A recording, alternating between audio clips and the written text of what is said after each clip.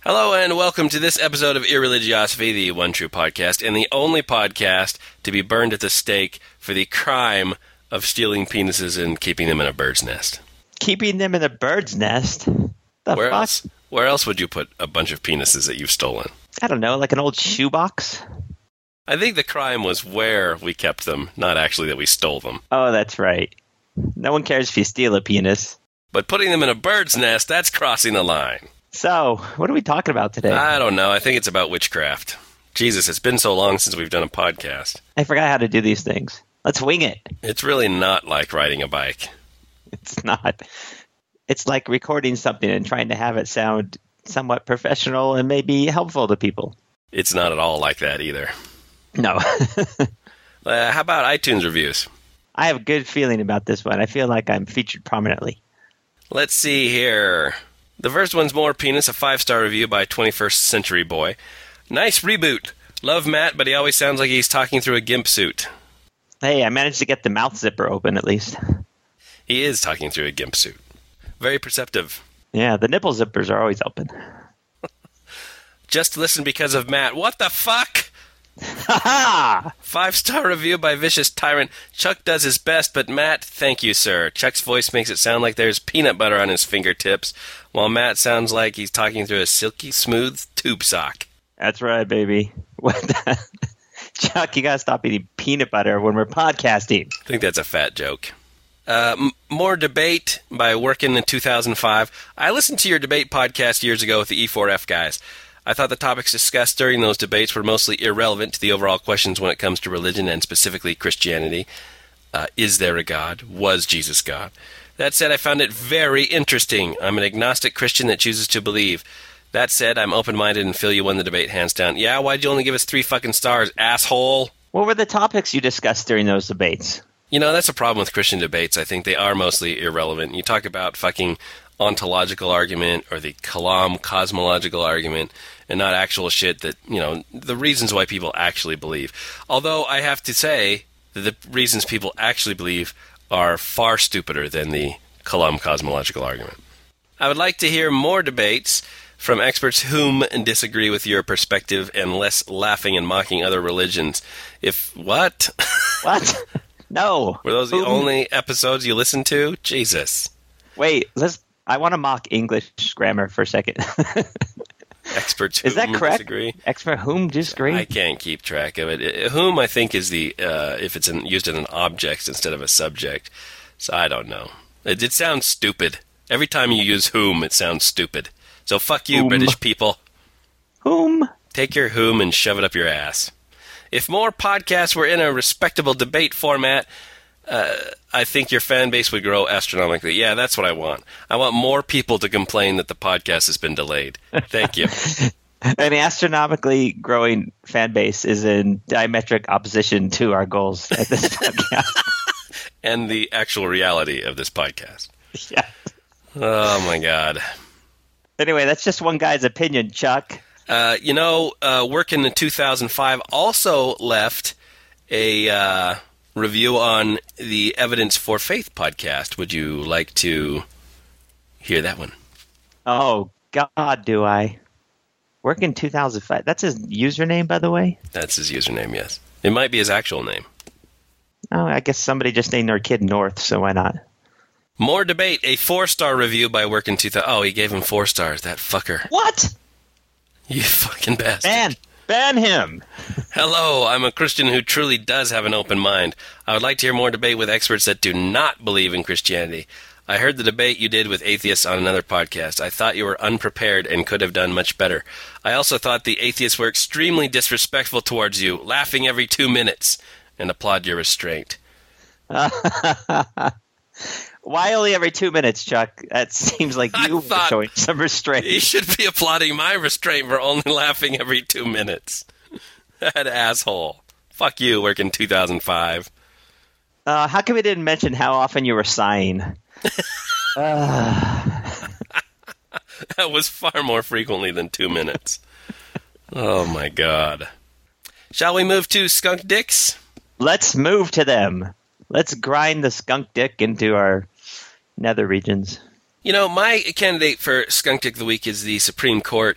They struck down a key aspect of DOMA, the Defense of Marriage Act, which now paves the way for people who are married, whether they're heterosexual, homosexual, gay, straight. If they're legally married in their state, they can get federal benefits. I believe that's the gist of the decision. However, they had an opportunity to strike down the entire thing and pave the way for federal rights to gay marriage. Since they did not do that, now we got to fucking wend our way through different fucking lawsuits, the whole thing all over again. State by state. Jesus. That's what it can go by. You know, in the was it the late 50s or 60s, the anti-miscegenation laws where blacks couldn't marry whites, the Supreme Court decision on that one was 9-0. 9-0. A unanimous Supreme Court decision striking down anti-miscegenation laws. This decision, Matt, 5-4. 5-4 for one fucking portion of the Defense of Marriage Act to grant federal fucking benefits to people who are married. Now, what does this do for gay couples in Utah? Nothing. You can't fucking legally get married. So it's state by state. Fuck you, Supreme Court. I'm going to make a guess to which members of the Supreme Court they were. Yeah. Let's see. Yeah. I wonder who wrote Scalia? I wonder who wrote the dissent. I wonder if that was Scalia. Ah, God. Alito, Thomas, and who? Roberts, I guess, right? Must be. Yeah, I think all the conservative members. Yeah. Well, I have a related skunk dick to your skunk dick. You don't say. I don't say. You might have seen after the announcements of their rulings that a bunch of senators came out with their opinion on what happened. And front and center was one of our favorites. She's back. It's Michelle Bachmann. Oh, my God. Didn't she retire? She said, "This is a day of history. The Supreme Court has finally done something for all people of America." No, I'm sorry. She said the Supreme Court attacked our Constitution today. They attacked equal protection rights of every citizen, and they attacked something they have no jurisdiction over. What do you think that is? Oh, my God. They attacked equal protection rights by providing for equal protection for gays who happen to be able to marry in their state. Jesus. Well, the foundational unit of our society is marriage, Chuck, and that is something that God created. That is something that God will define. The Supreme Court, though they may think so, have not risen to the level of God. I'm sure that's what they may think. At least 5 of them. I got news for you. Your God was overruled by 5 little old men and women. I'd like to read her statement. Weakest fucking deity in the universe. She issued a statement as well, Chuck, to clarify what she said, okay. In case you didn't understand it. Are you ready for this? Yes. Marriage was created by the hand of God. No man, not even a Supreme Court, can undo what a holy God has instituted. For thousands of years of recorded human history, except for maybe 4,000 years prior to that, no society has defended the legal standard of marriage as anything other than between a man and woman. Only since 2000 have we seen a redefinition of this foundational unit of society in various nations. I can't even read the rest of this statement, just a bunch of stuff like, the clear will of the people have been subverted. Anyway, that's my... You realize she's never going to go away, right? She's going to be like fucking Sarah Palin, where even when she's been retired for years, weekly she's going to come out with some fucking statement and the news is going to cover all over it. She's great. I love her. I have yet another skunk dick. Another one? Another one. You may have heard that American Atheists erected a monument in Florida at the Bradford County courthouse, it is, which has been in the news because they have a big plaque or whatever you call it of the 10 Commandments out front, which they've been suing to get removed. But instead of removing it, they get to put their own monument there, an atheist monument. It's like a little bench with a big granite obelisk next to it. I don't know what you would call it. A stool, apparently, because Eric Hovind was there along with a bunch of other protesters, but he jumped on top and said, "Thank you, atheists, for giving me some place to proclaim that Jesus is awesome." Right, because without that platform, he would never have been able to declare it. Thank God for atheists. Right. Also, somebody drove by and tossed a toilet seat and a roll of toilet paper at the crowd. Nobody got hurt, though. I don't know. I'm not sure what that protest is. I just happen to have a toilet seat here in my car and some toilet paper, so I guess I'll just wing that out at the atheists. So I'm going to call that person in the car another skunk dick. Toilet seat tosser, Eric Hovind, Michelle Bachmann, and the Supreme Court. For not fucking going far enough when they had the opportunity. Make your ruling, Chuck. Who's the skunk dick? I'm going with the Supreme Court, those fucking dick fucks. I was going to go with Eric Hovind for being disrespectful.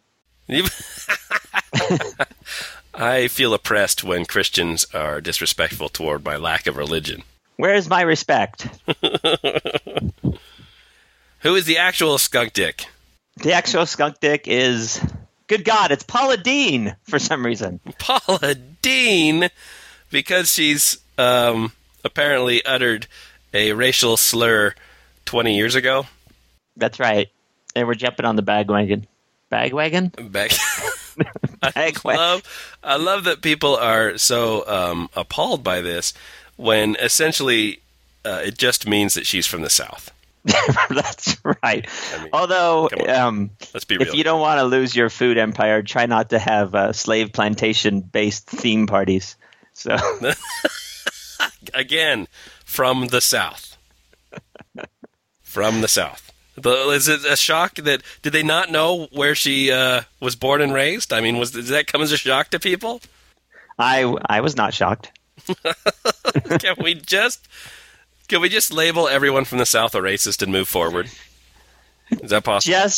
Just about. I do remember when my granddad, who's from the South, were watching football when I was a kid, and he just goes out of nowhere. And black boys sure can run. Just out of nowhere. It's amazing that we're shocked that racism still exists in this country. How is that possible? Racism's over. We elected Obama. That's right. We have a black president. Oh, my God. All right, so this actual podcast is about witchcraft, Matt. Witchcraft, this is a podcast that I've been wanting to do for a long, long time. It was one of my regrets about not doing it in the first incarnation of this podcast. But I have done an absolute metric shit ton of research. I've actually weighed my research, and it came up to 1.21 metric shit tons. That's a lot of shit. So this podcast may have to be split into 2 podcasts. Okay. I also have a metric gram of shit to contribute.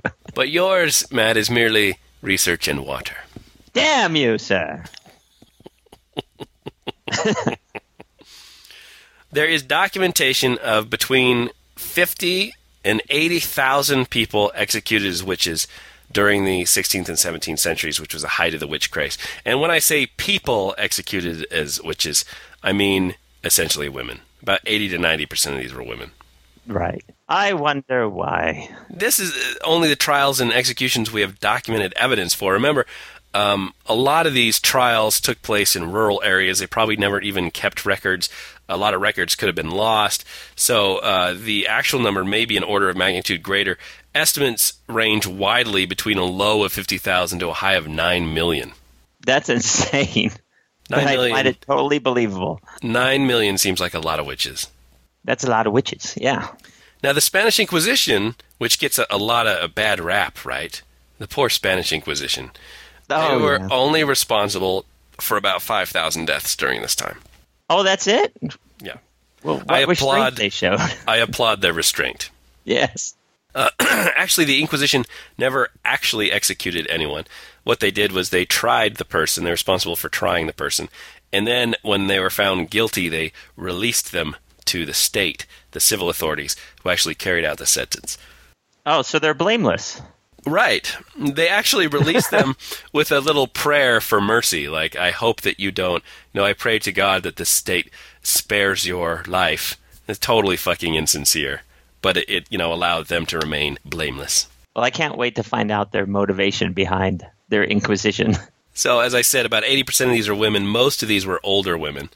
Ages ranged between 5. How the fuck do you try and execute a 5-year-old for witchcraft? The same way you execute and try any witch, Chuck. Come on. 5 and 80. In 1 year, 1585, 2 separate villages in Germany executed every single woman except for one. Who was the one that was left? There was only Holy shit. one surviving woman in each of these villages. My guess is it was a little baby who couldn't respond to their questions. They kept torturing the baby, but she would not confess. She won't talk. Talk, damn you! So, where did Christians get the idea of witches in the first place? Where did this come from? I'm sure it was spells that people were casting, and they were having real effects on the populace. Or Exodus 22:18, thou shalt not suffer a witch to live. Damn it, wrong again. Or possibly Leviticus 20:27, a man also or woman that hath a familiar spirit, or that is a wizard, shall surely be put to death. They shall stone them with stones. I'm not sure you need to specify what you stone them with. I think that's implicit in the sentencing.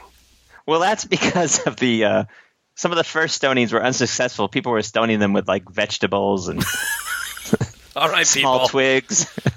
Quit stoning them with tomatoes. You need to stone them with stones. No man or woman that hath a familiar spirit or that is a wizard. Yes. So no witches or wizards. You can't be a wizard, you can't be a witch. I love how the Bible just takes for granted this shit exists.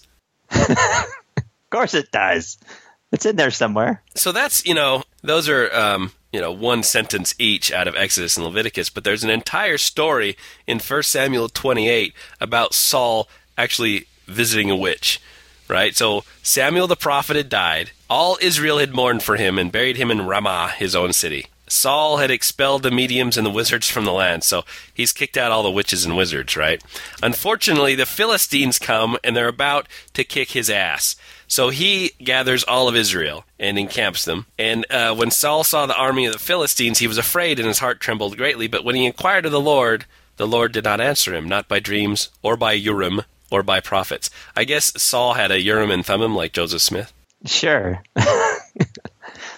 Then Saul said to his servants, seek out for me a woman who is a medium, so that I might go to her and inquire of her. His servant said to him, there is a medium at Endor. So there's a witch at where the Ewoks are. I thought Endor was that's Middle Earth from Lord of the Rings. The moon of Endor. So Saul disguised himself, and he went there. And he came to the woman by night, and he said, consult a spirit for me, and bring up for me the one whom I name to you. And so he has her bring up the spirit of Samuel, the prophet. When the woman saw Samuel, she cried out with a loud voice. And the woman said to Saul, why have you deceived me? You are Saul. Have no fear. What do you see? I see a divine being coming up out of the ground. So Samuel said, why have you disturbed me by bringing me up? Saul answered, I am in great distress, for the Philistines are warring against me, and God has turned away from me and answers me no more, either by prophets or by dreams. So I have summoned you. So that's what you do. Of course I summon you. Yeah. No choice. That's what you do back then. Summoned the ghost of a prophet. Samuel said, why then do you ask me, since the Lord has turned from you and become your enemy? The Lord has done to you just as he spoke by me. The Lord has torn the kingdom out of your hand and given it to your neighbor David, because you did not obey the voice of the Lord and did not carry out his fierce wrath against Amalek. Therefore the Lord has done this thing to you today. Moreover, the Lord will give Israel along with you into the hands of the Philistines, and tomorrow you and your son shall be with me. And the Lord will also give the army of Israel into the hands of the Philistines. So that means dead? You and your son shall be with me? Yes. So this is pre-heaven Bible, right? Yeah, right. Notice he came out of the ground instead of descended from heaven. So I don't know where the fuck he was. Maybe in Sheol, in the pit. Maybe he was in purgatory. Yeah, he's in the terrestrial kingdom, hanging out. He was in spirit prison, of course, according to the Mormons. So, by the way, biblical literalists have to believe in witches. They have to believe in witches. You believe the Bible, there's a witch right there, summoning up Samuel. And a wizard. Don't forget the wizards, Chuck. Yeah, I don't know if there are any stories of wizards in there, but they're mentioned. They're mentioned. So what is witchcraft? It's the manner in which individuals, by consorting with the devil, committed evil actions. So a lot of the accusations of witchcraft have to do with rural events, because 80% of the population was rural at this time, right? So it's spoiling of milk, curdling of butter, stacked logs falling over. I just stacked those fucking things. Which damn my logs fell over me. Every time I stack my logs, a witch comes along and knocks it down. Imagine a witch just hanging out. Midwives were especially targeted for 3 reasons. 1, they tended to be older females, the stereotypical witch. 2, infant mortality was about 50% at this time, and so if your infant died or you miscarried and you were being taken care of by an older woman, then immediately it springs to mind whose fault it is. It's the midwife. And doctors were starting to establish themselves as a professional society at this time. So doctors often diagnosed witchcraft in cases they couldn't cure. I can't cure it? It's got to be witchcraft. I'm going to start doing that. Yeah, do that in the office. See what people say. Also, write them prescription. Your bones do not heal properly? Witchcraft. Let's not forget that rural people are also amongst the more stupid people. Less literate and less educated? I guess if you want to be kind, sure. So, the context. Cases of witchcraft and executions for witchcraft were pretty few and far between before the 1500s. The Catholic Church mostly thought of it as nonsense. And why is that? Why didn't they immediately come out and persecute witches once they grabbed power from the Romans in the 4th century? Because, Chuck, St. Augustine, only God alone could suspend the normal laws of the universe. Witches have no power, so no Satan, nor witches, no magic. It's an error of the pagans to believe in, as he said, some other divine power than the one God. Therefore, if witches are powerless, the church need not overly concern itself with their spells or their attempts at mischief. Their knocking down of log piles, butter curdling.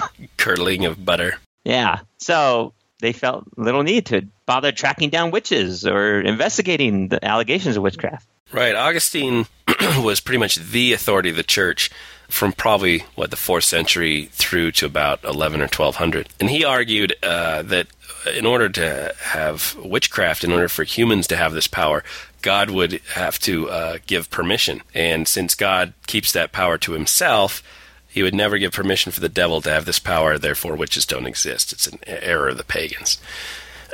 So the church really didn't concern itself. So what changed? So in about 1208, Chuck, Pope Innocent III started an attack on Cathar heretics. Are you familiar with the Cathar? The Cathars? The Cathars. Jeez, everybody's got their fancy names. So they believe in a world in which God and Satan both have supernatural powers and they're at war, right? Yeah, that's unprecedented, that belief in the history of mankind. That was their heresy. So the church tried to discredit the Cathar belief by spreading stories that the heretics actually worship their evil deity in person. And they even, the propagandists of the church even depicted Cathars kissing the anus of Satan in a ceremonial show of loyalty to him. Yeah, that will crop up again in the Malleus Maleficarum and other works on witchcraft. So I think we've seen this kind of thing before throughout history. You got a group of people you don't like. How about you just malign them in some way, and then you have a reason to attack and kill them? It's not enough to just say, well, this is not a properly orthodox belief. Here's why it's wrong. Here's the evidence why it's wrong. You actually misconstrue their belief and spread propaganda against them, and then you get everyone, your minions, to do the dirty work for you. That's right. This also was seminal because it was a changing of the understanding of Satan from just as like your mischievous spirit, like your Loki, your coyote in Native American mythology, to like a deeply sinister and evil force. Right. Before this time, Satan was, kind of the accuser or the spoiler in Hebrew, right? He would, like in Job, he'd go around accusing people. God says this guy's really good, and Satan says, yeah, well, why don't you test him, and then you'll find out. So he was kind of the adversary, the prosecuting attorney type. And it wasn't until about the 1200s that Satan transformed from that into this totally evil adversary of God. So actually the Cathars essentially won the war on this part. That's right. They turned their beliefs. Right. they turned them into their own beliefs. They also took my favorite Greek god and have much maligned him. I'm, of course, talking about Pan, who is now, like, every time you see an illustration of Satan, it's pretty much based on Pan. So after that, about 1273, I believe you're familiar with this Dominican monk, Thomas Aquinas. He's the one that drove all the snakes away. I think, right? Thomas Aquinas or St. Patrick, one of the two. One of them. So he put out his work, Summa Theologian, which I probably pronounced right or incorrectly, and you're going to correct me right now. So go ahead. Summa Theologica. Damn you. Or simply the Summa. All right, so Thomas Aquinas. He put out his Summa Theologica, which is his case for the existence of God, and much of which became adopted as the orthodoxy of the church. So he argued that the world was full of evil and dangerous demons. Demons, Chuck. Of course it is. That's obvious. And they had the habit, it was one of those things you just kind of do. You get into habit, you can't quit it. They like to reap the sperm of men and spread it among women. Yeah, that's why the sin of Onan is so terrible, because the demons catch the sperm and then they spread it among women. No. Well, at least it's not spilled upon the ground. Aquinas was kind of a bastard. In his depiction of heaven, the single greatest pleasure you could experience in heaven was watching the burning and torture of the damned. Oh, yeah. That's always a good time, right? Yeah, that gives you a little insight into Aquinas' character. Nice. What a nice man. So after this, everybody came together and decided that we can all live together in peace and harmony. Yeah.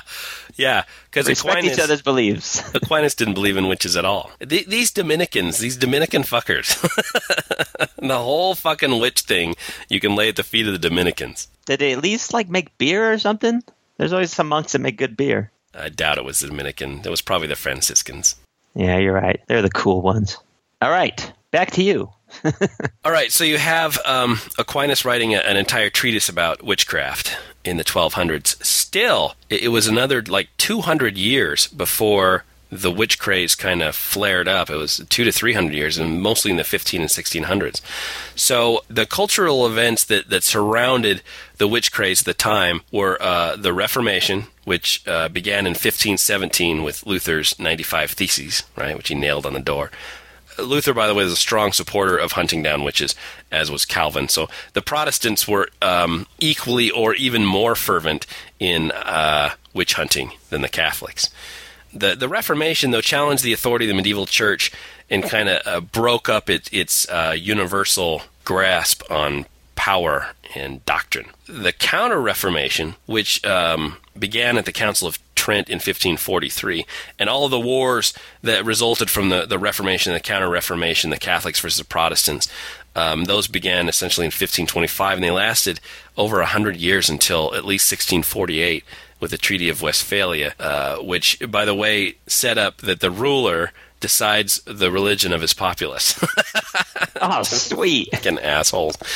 In Catholic towns, Matt, most of the majority of witches were Protestant. And in Protestant towns, the majority of witches were Catholic. I'm sure that's a total coincidence. Yeah. It had nothing to do with the persecution of minorities. What? I'm sure that actually they were witches. Right. The scientific revolution, including Copernicus, right? So the removal of the Earth from the center of the universe to orbiting, one of many stars. And, all this stuff, the common person, probably the rural peasant, doesn't know about, although it does filter through. If there's a literate person, like the miller or somebody in the village is literate, then he reads this shit and talks to the rest of the people in town about it. So it does filter through, and it causes anxiety, right? They just cause Yeah, they call it bullshit, just like nowadays. I'm sure. It's just like, you can't fucking see evolution, so therefore it doesn't exist. I'm sure that the same thing was, well, what do you mean the sun is the center of the solar system and the Earth goes around it? I can see the sun move. The Earth is standing still, dipshit. What fucking idiots. Finally, the discovery of the New World by Columbus in 1492. Now imagine, Matt, being told all your life that Christianity was universal and everyone's heard of Jesus and everyone gets saved by him, et cetera, et cetera. And then in 1493, Columbus is parading around 12 savages from the New World who never heard of Jesus. I already went through this, Chuck. I grew up in California in Christian churches, and then I moved to Utah. All right. And they had to give us the anti-Mormon classes before we left because they were afraid. You met the savages of Utah. That's right. Who had never heard of your Jesus. That's also why I always tell people that say, one day aliens will show up and I'll just throw everything on its head. And people won't go for any deep consequences of that. They'll just say like, oh, here's some more people we can introduce Jesus to. Right, exactly. Or whatever the fuck they are. Aliens. Alien podcast. Let's do a podcast on aliens. What the fuck has happened to this podcast? What they didn't understand were these 12 savages were Lamanites. Oh, that's right. They'd just fallen away from the truth of Mormonism. All right, so in the middle of all these changes, and the whole world right now is being thrown into upheaval. I mean, your religious world, your political world, the scientific world, everything is going through massive, massive change. Economic world, capitalism is coming in at this time. You're shifting your ideas about the poor from the New Testament version of, being meek and taking care of them to this capitalistic version that they're poor because they're not working hard enough. All the stuff's happening. Enclosure, all the fields are being fenced in. Nobles are consolidating their power. The city-states emerging. All of this shit's going on at this time. So in the middle of all these changes come two superstitious Dominican monks. Again, fucking Dominicans. Fuck the Dominicans. They believe that all the ills of the time could be blamed on Satan and his agents, the witches. The Malleus Maleficarum was written by Jacob Sprenger and Heinrich Kramer, two Germans. Fucking Germans, too. What they write? Dominicans. The Malleus Maleficarum, the hammer of witches, or hammer against witches. Sounds awesome. They were inquisitors for the Catholic Church. In 1484, a papal bull called Summis Desiderantes Affectibus was issued by Pope Innocent VIII. Apparently a lot of these popes like being named Innocent. Yeah. He authorized these two men to investigate cases of witchcraft. So they were going around investigating witchcraft, and they were being frustrated by the local authorities who didn't believe them, right, because of Aristotle, and who didn't believe them. Fuck you. It's pronounced Aquinas. Because of... Shit, I said the wrong name, too. Augustine. Right, didn't believe him because of Augustine. And so they're frustrated, so what do? They go to the Pope. And the Pope, being a superstitious asshole as well, issues this papal bull. It has indeed lately come to our ears, not without afflicting us with bitter sorrow, that in some parts of northern Germany, as well as in the provinces, townships, territories, districts, and dioceses of Mainz, Cologne, Trier, Salzburg, and Bremen, many persons of both sexes, unmindful of their own salvation, and straying from the Catholic faith, have abandoned themselves to devils, incubi, and succubi, and by their incantations, spells, conjurations, and other accursed charms and crafts, enormities, and horrid offences, have slain infants, yet in their mother's womb, as also the offspring of cattle. Even worse, they've killed the offspring of cattle. Yeah. Have blasted the produce of the earth, the grapes of the vine, the fruits of the trees, nay, men and women, beasts of burden, herd beasts, as well as animals of other kinds, vineyards, orchards, meadows, pasture land, corn, wheat, and all other cereals. I just want to include all the other cereals in that. These wretches furthermore afflict and torment men and women, beasts of burden, herd beasts, as well as animals of other kinds, with terrible and piteous pains and sore diseases, both internal and external. They hinder men from performing the sexual act, and women from conceiving, whence husbands cannot know their wives, nor wives receive their husbands. Over and above this, they blasphemously renounce that faith which is theirs by the sacrament of baptism, and at the instigation of the enemy of mankind, they do not shrink from committing and perpetrating the foulest abominations and filthiest excesses to the deadly peril of their own souls, whereby they outrage the divine majesty and are a cause of scandal and danger to very many.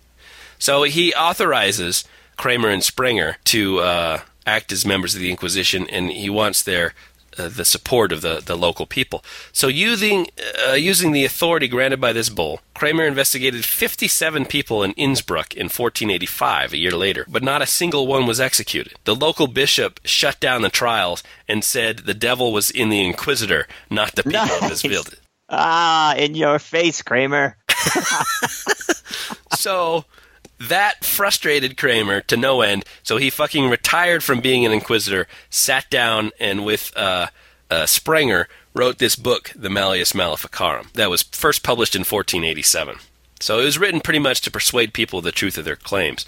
This had tremendous influence in the witch trials in England and the continent, but not for probably about 50 years. When the witch craze really flared up in the mid-1500s, suddenly all these accusations of witchcraft took place, and people are looking around, right, the judges of the village, to see what the hell, how do I do this trial? And, of course, the Malleus Maleficarum is the most detailed, crazy-ass, but detailed book on how to conduct a witch trial.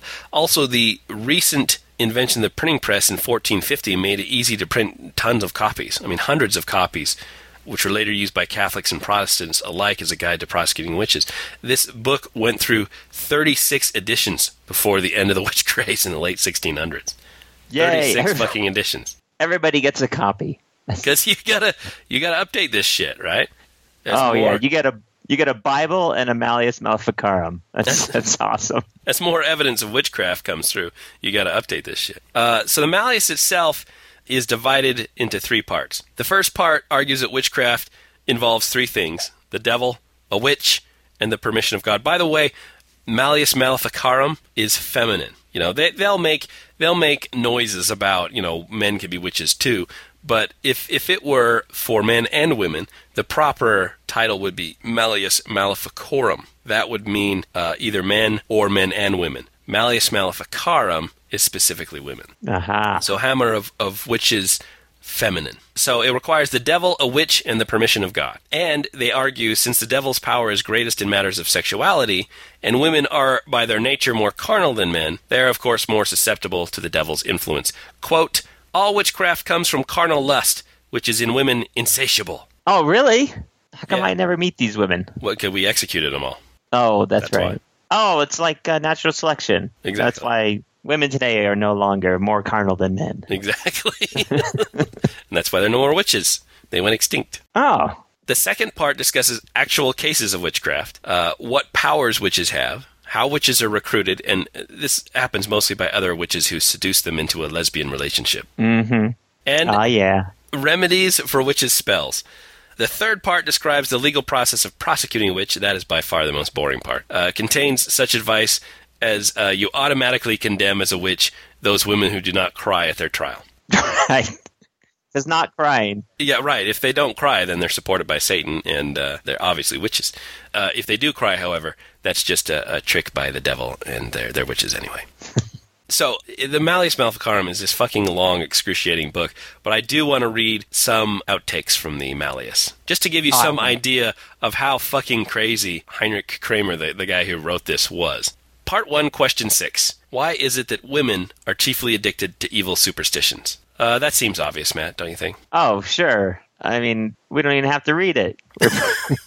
Others, again, have propounded other reasons why there are more superstitious women found than men. Maybe it's because you don't fucking allow them to be educated. I'm just spitballing here, but that's possibly why. And the first is that they are more credulous. And since the chief aim of the devil is to corrupt faith, therefore he rather attacks them. The second reason is that women are naturally more impressionable and more ready to receive the influence of a disembodied spirit.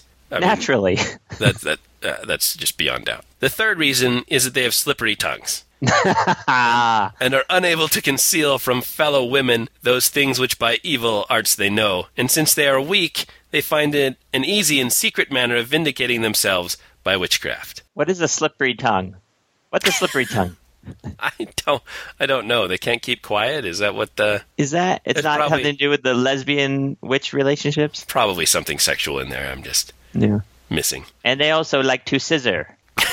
And it should be noted that, this is the proof, Matt. Here's the objective empirical evidence. It should be noted that there was a defect in the formation of the first woman, since she was formed from a bent rib, that is, a rib of the breast, which is bent, as it were, in a contrary direction to a man. And since through this defect she is an imperfect animal, she always deceives. You can follow the logic straight down. Now I get it. That is ironclad logic. You see, if she were formed from a straight rib, like one of the floating ribs in back, lower down, then she would have been always truthful. But since she was born from a bent rib, clearly she's imperfect and always deceives. So she was formed from a bent rib, and yet it's still her fault somehow. Part 1, Question 8. Whether witches can habitate the powers of generation or obstruct the venereal act. This, I think there are like 7 chapters specifically dealing with sex in this fucking book. What does habitate mean? I think prevent. To make obtuse or dull. Oh, sure. Impair the powers of generation or obstruct the venereal act. Part 1, Question 9. Whether witches may work some prestidigitory illusion so that the male organ appears to be entirely removed and separate from the body. Here we go. Spoiler alert, they can. Yes, they can. They can. Here is declared the truth about diabolic operations with regard to the male organ. And to make plain the facts in this matter, it is asked whether witches can, with the help of devils, really and actually remove the member, or whether they can do so apparently by some glamour or illusion. So the question is, can they actually do it, or is it just a trick?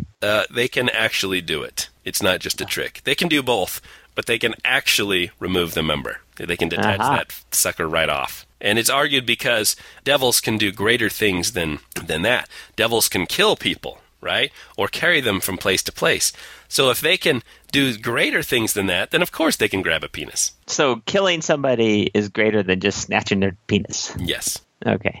That makes sense. Again, that's empirically verified. Part 2, Chapter 4, here follows the way whereby witches copulate with those devils known as incubi. The devils can't copulate in their devil form. So what they do is they assume a body to use for sex. Like they inhabit somebody? Well, I think they, Possession?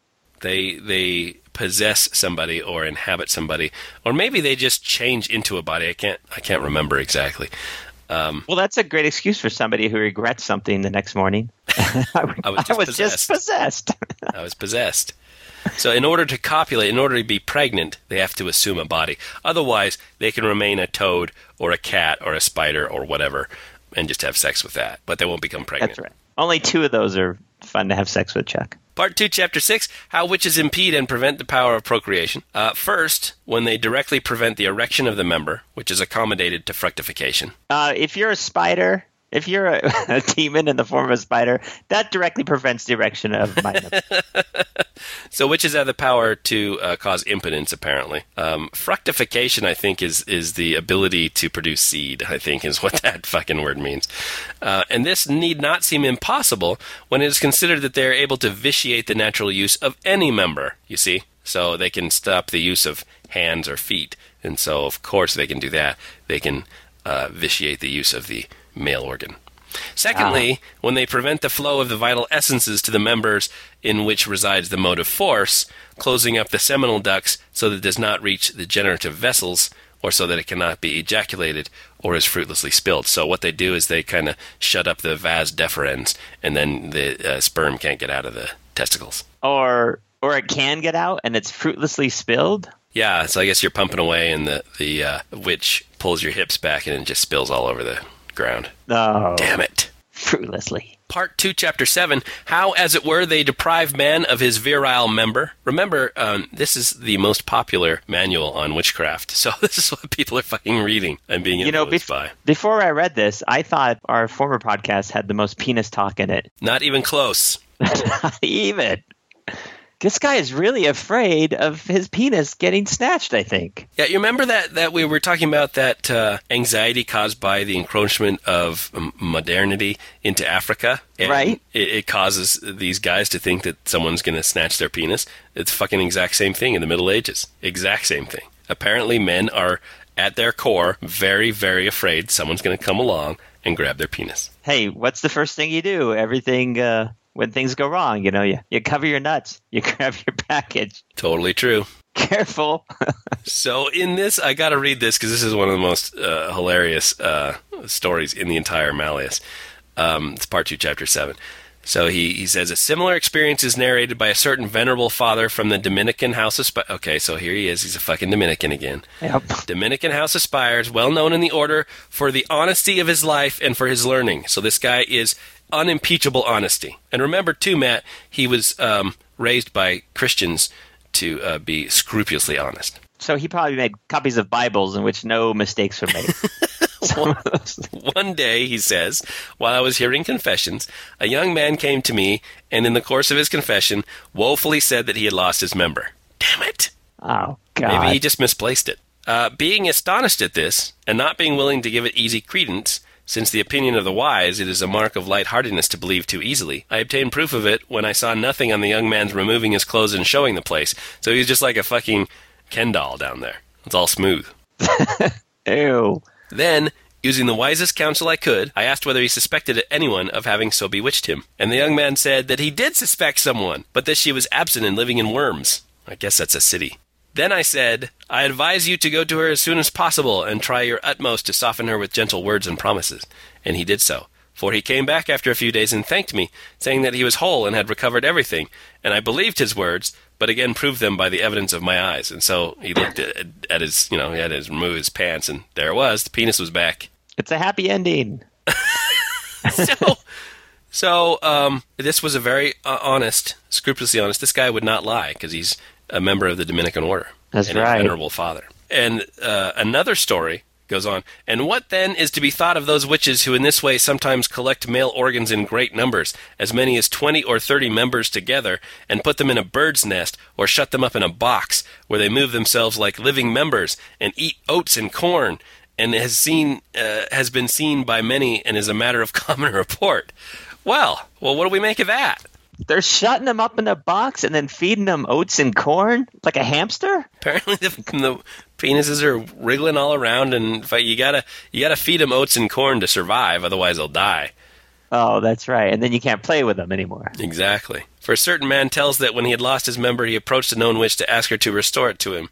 She told the afflicted man to climb a certain tree that he might take which he liked out of the nest in which there were several members. And when he tried to take a big one, the witch said, "You must not take that one," adding, "because it belongs to a parish priest." Yeah, the priests have the big dicks. Oh, God, Don't take that one. That one's black. I'll just climb this tree and take the biggest dick in the nest. Well, it's kind of like going through the Lost and Found. You're like, oh, what do we got here? Oh, here's a pair of gloves that fit. This looks like mine. I love that apparently everyone in the Middle Ages has a detachable penis. Like in everybody. And that's where that song came from. King Missile. Look it up. Matt, part 2, chapter 2. Remedies prescribed for those who are bewitched by the limitation of the generative power. So, if you are bewitched by someone and you become impotent, here's what you do. Okay. There are 5 remedies which may be lawfully applied to those who are bewitched in this way, namely, a pilgrimage to some holy and venerable shrine, true confession of their sins with contrition, the plentiful use of the sign of the cross and devout prayer, lawful exorcism by solemn words, the nature of which will be explained later, and lastly, a remedy can be effected by prudently approaching the witch, as was shown in the case of the Count, who for 3 years was unable to cohabit carnally with a virgin whom he had married. So if all of the other shit doesn't work, like prayer and confessing your sins and using the fucking cross and exorcism, then you gotta go back to the witch and please make me have the ability to become erect again. Oh my God! I just saw. You just see in there another. How many homosexual Christians that could not cohabit carnally, with their wife? Yeah, blamed it on witches. Right, exactly. I'd love to, baby, but a witch stole my penis. But witchcraft. Look, I'm smooth down there. I'm smooth. I've got to make a pilgrimage. I'll be back.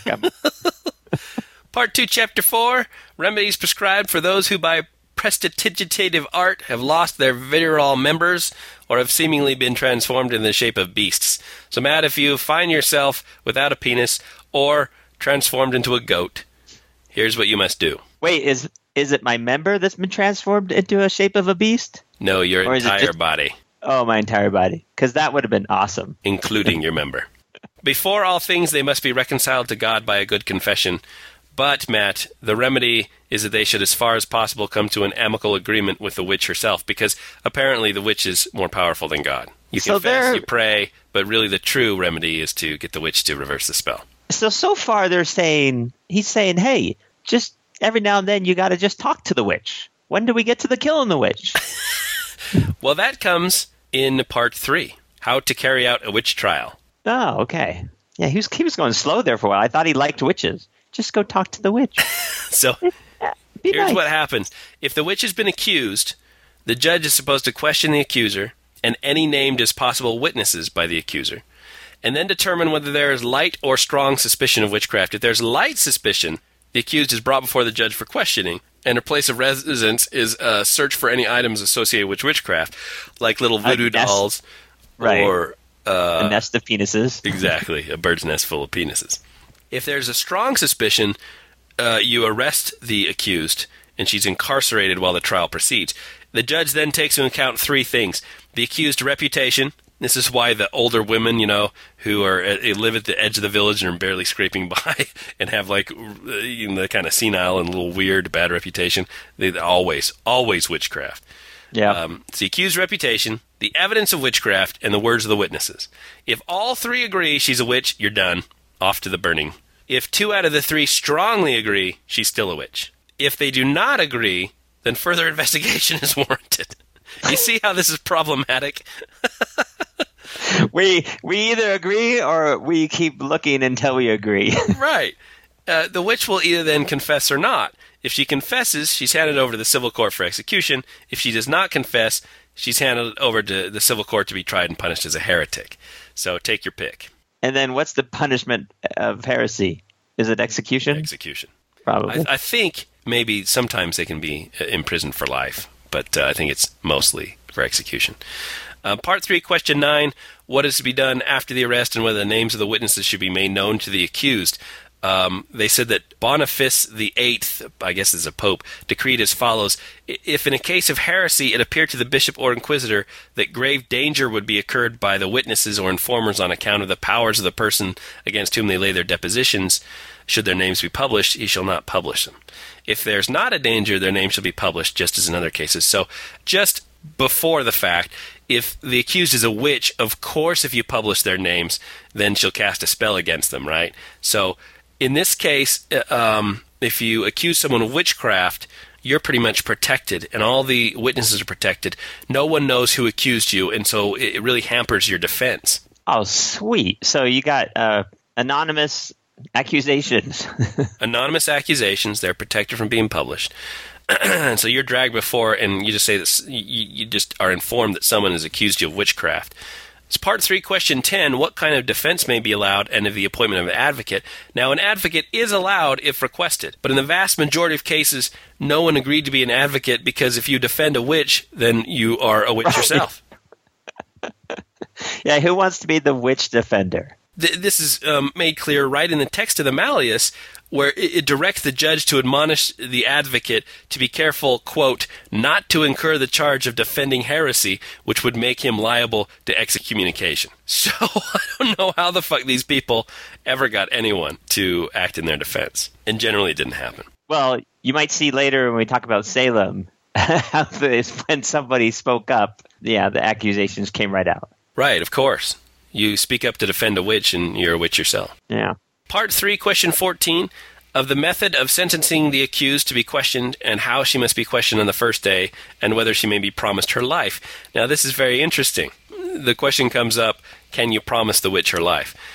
So anyway, here's the method of sentencing. We, the judge and assessors, having attended and considered the details of the process enacted by us against you, of such a place in such a diocese, and having diligently examined the whole matter, find that you are equivocal in your admissions, as for example, when you say that you use such threats with no intention of doing an injury, So this person threatens somebody, and then something bad happens to them, and then they accuse them of witchcraft, right? And so, well, I didn't have any intention of actually doing them harm, I just threatened. But nevertheless, there are various proofs which are of sufficient warrant for exposing you to the question and torture. Wherefore, that the truth may be known from your own mouth, and that henceforth you may not offend the ears of the judges, we declare, judge, and sentence that on this present day at such an hour you be placed under question and torture. Oh, nice. We don't want to listen to you. You're offending my ears, so we got to torture you. And it should be begun in this way. While the officers are preparing for the questioning, let the accused be stripped.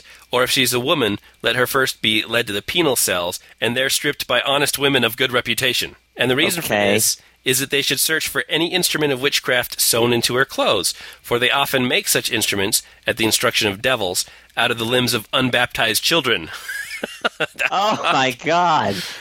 The purpose being that those children should be deprived of the beatific vision. And when such instruments have been disposed of, the judge shall use his own persuasions and those of other honest men zealous for the faith to induce her to confess the truth voluntarily. And if she will not, let him order the officers to bind her with cords and apply her to some engine of torture, and then let them obey at once, but not joyfully, rather appearing to be disturbed by their duty. Then let her be released again at someone's earnest request and taken on one side, and let her again be persuaded, and in persuading her, let her be told that she can escape the death penalty. So, that is nuts. Now we also, come... I'm just going to use the limbs of unbaptized children. I'm going to use that from now on when I see weird things. Like out of the mouths of babes. By the limbs out of the unbaptized children. Of course, you sew them into your clothes, right? No one will notice this. No. There are 3 opinions on whether an accused may be promised her life. 1. Only if she is, quote, sentenced for life on bread and water, provided that she supply evidence which will lead to the conviction of other witches. So you can promise her life, but she's going to have life imprisonment and only be given bread and water for the rest of her life, if, in addition, she names a bunch of other witches. Oh. Number 2. Bread and water. Number 2. She can be promised her life as above, but after a time of imprisonment, she should be burned anyway. Oh! And number 3, if a judge is squeamish about this, he may promise her life, but then pass the actual sentencing duty to another judge. So the Malleus leaves the choice of which of these 3 up to the individual judge. So there's 3 choices, and yet really 2 of them are the same. Yeah, exactly. Burn her anyway. The Malleus continues, but if neither threats nor such promises will induce her to confess the truth, then the officers must proceed with the sentence, and she must be examined, not in any new or exquisite manner, but in the usual way, lightly or heavily, according to the nature of her crime's demands. And while she's being questioned about each several point, let her be often and frequently exposed to torture, beginning with the more gentle of them, for the judge should not be too hasty to proceed to the graver kind. You don't be too hasty in this. And while this is save that for later. While this is being done, let the notary write all down how she is tortured and what questions are asked and how she answers. And note that if she confesses under torture, she should then be taken to another place and questioned anew, so that she does not confess only under the stress of torture. Just under the stress of you're going to be taken right back and be tortured if you don't reiterate your confession. Oh, so it's a system of checks and balances. Exactly. See. The next step of the judge should be that if, after being fittingly tortured, she refuses to confess the truth, she should have other engines of torture brought before her and tell her that she will have to endure these if she does not confess. Kepler's mother, Johannes Kepler, who figured out that the orbits of the planets were ellipses, his mother was brought before a witch trial. She was an older woman accused of witchcraft, and I don't believe she was actually tortured because Kepler was very prominent in the kingdom that he was in. But she suffered. They laid all the instruments of torture in front of her and threatened to torture her if she didn't confess. So she was subjected to this. She didn't confess, and she actually got off the accusation of witchcraft. But she died like 6 months later because of the stress of all this stuff. And the only way she got off was because the Kepler had the resources to defend her at the trial. Yeah. So you torture them, then you don't torture them, and then you show them the torture devices? Right. You torture them until they confess using engines of even more painful torture as the torture progresses. Finally, they'll confess, and then you take them out and so that they're not under distress of torture, get them to reiterate, repeat their confession. If they don't, then you lay the instruments of the next torture in front of them. If she then is not induced by terror to confess, the torture must be continued on the second or third day, but not repeated at that present time unless there should be some fresh indication of its probable success. So you see how many safeguards there are? Oh, yeah. The system works.